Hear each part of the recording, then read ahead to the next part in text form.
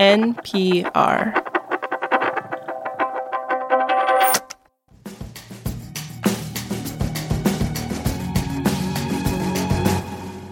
If you remember back to the early days of the pandemic, millions of people were losing their jobs and unemployment insurance systems, state after state, were groaning under these piles of claims that they were desperately trying to process. California's Unemployment Insurance Agency had a backlog that was so big, nobody even knew how large it actually was. Legislators were totally overwhelmed with phone calls. Jennifer Polka is the author of the new book, Recoding America. I mean, in almost every office, every member of the office had been redirected to answer phone calls, and most were about people who didn't get their unemployment insurance. It was really a huge mess. It was sort of on the front pages kind of every week. This is The Indicator from Planet Money. I'm Darian Woods. A lot of government websites and apps and databases across the US leave a lot to be desired. So today on the show, we're looking at how California tried to solve its unemployment insurance fiasco and what that teaches us about how to do digital government services better. This message comes from NPR sponsor Babson College. The world needs entrepreneurial leaders, and you can become one at Babson College. Gain the skills to lead, motivate, and inspire through a specialized master's or MBA program with full-time, part-time, and online options. Turn ideas into action with a graduate program that caters to your professional needs and fits your lifestyle. Ranked number 1 in entrepreneurship by U.S. News & World Report. Apply now at babson.edu/grad programs.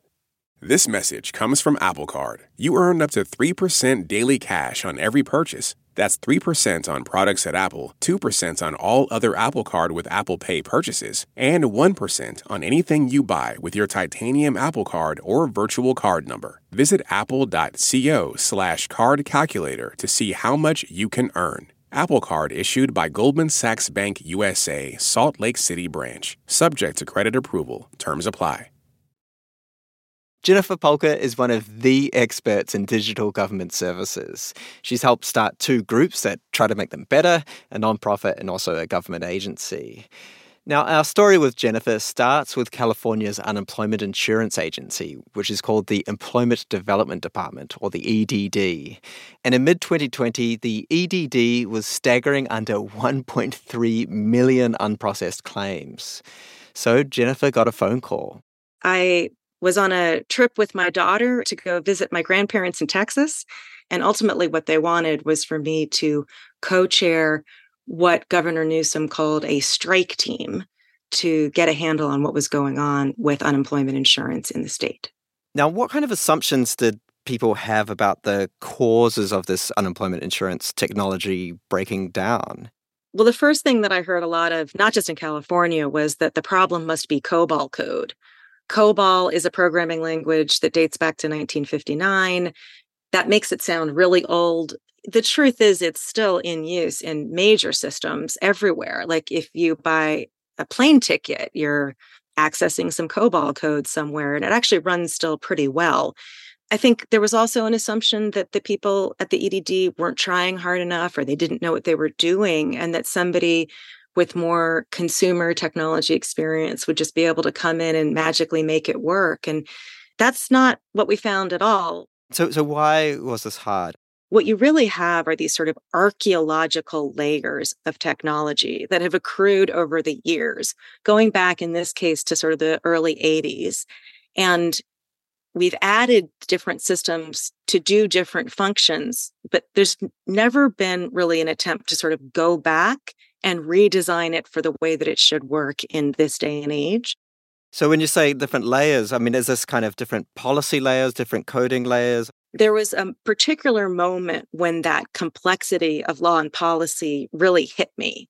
My colleague, Marina, was working with the claims processor. And one of the claims processors she kept asking questions of continually said, I'm not sure about the answer to that question. I'm the new guy. And she finally said, okay, how long have you worked here? And he said, I've only been here 17 years. The people who really know how unemployment insurance works, not just the technology, but all of the law and policy that govern it, they've been here 25 years or more. And so that's a lot of policy cruft, sort of accumulation of policy over the years. And it's really hard to make the technology work without anybody having made the policy simpler and clearer. And the problem is that if it takes 25 years to learn how to really process a claim for those claims that have to have that high touch, then you can't add new people. In fact, every new person that the state hired slowed down processing of claims. That's so ironic. Yeah. When I went to the head of the EDD at the time, she really didn't want to say anything about that. She really felt like telling the legislature and the governor's office that the thing they'd been telling her to do was actually making the situation worse, that was the worst possible move. And so we were kind of stuck on that one.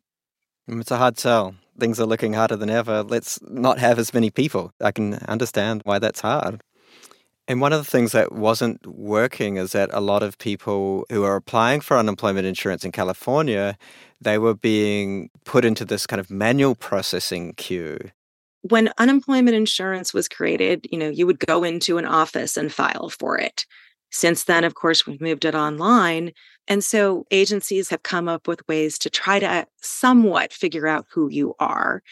And the way that it was working at EDD and a lot of other states at the time was that they would simply match your data to their government databases. And so if, for instance, they looked me up and it said Jennifer Palka, but I had written Jennifer L. Palka, then I would get flagged as potentially a fraudulent application.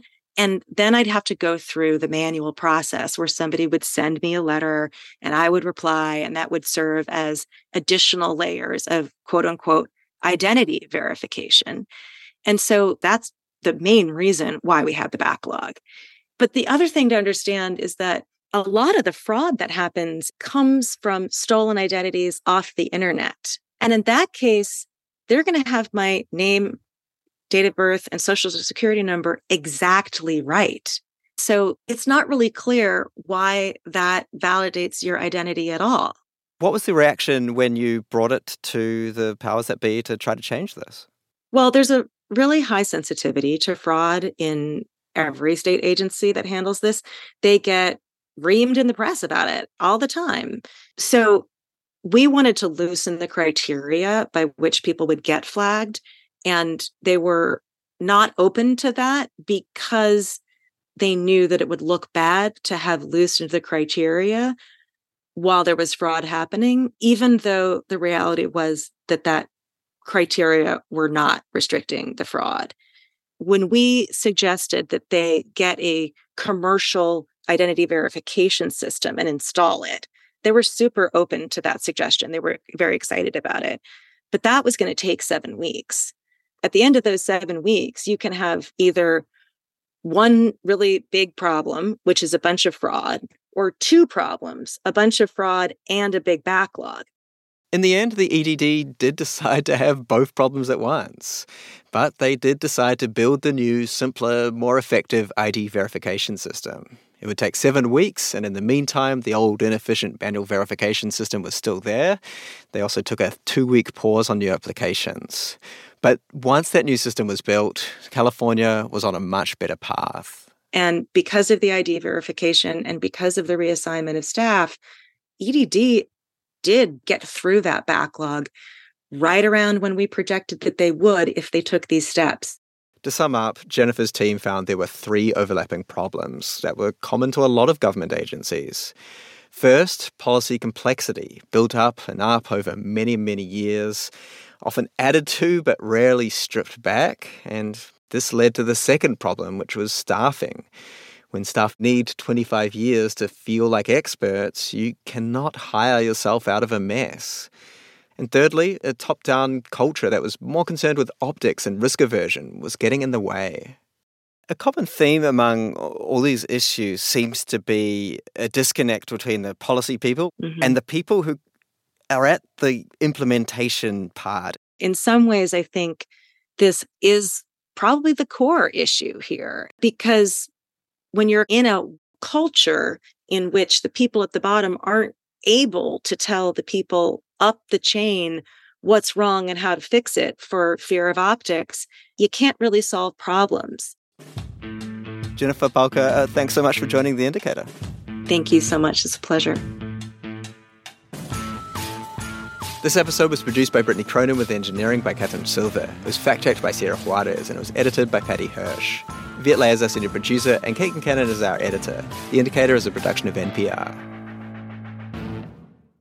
Support for this podcast and the following message come from Humana. Your employees are more than your coworkers. They're the heartbeat of your business. That's why Humana offers modern group benefits designed to protect employees and their families with dental, vision, life, and disability coverage. Humana knows every employee and every business is unique. That's why they listen to your needs and build plans with you and your team in mind. That's the power of human care. This message comes from NPR sponsor Rosetta Stone, an expert in language learning for 30 years. Right now, NPR listeners can get Rosetta Stone's lifetime membership to 25 different languages for 50% off. Learn more at rosettastone.com/NPR. This election season, you can expect to hear a lot of news, some of it meaningful, much of it not.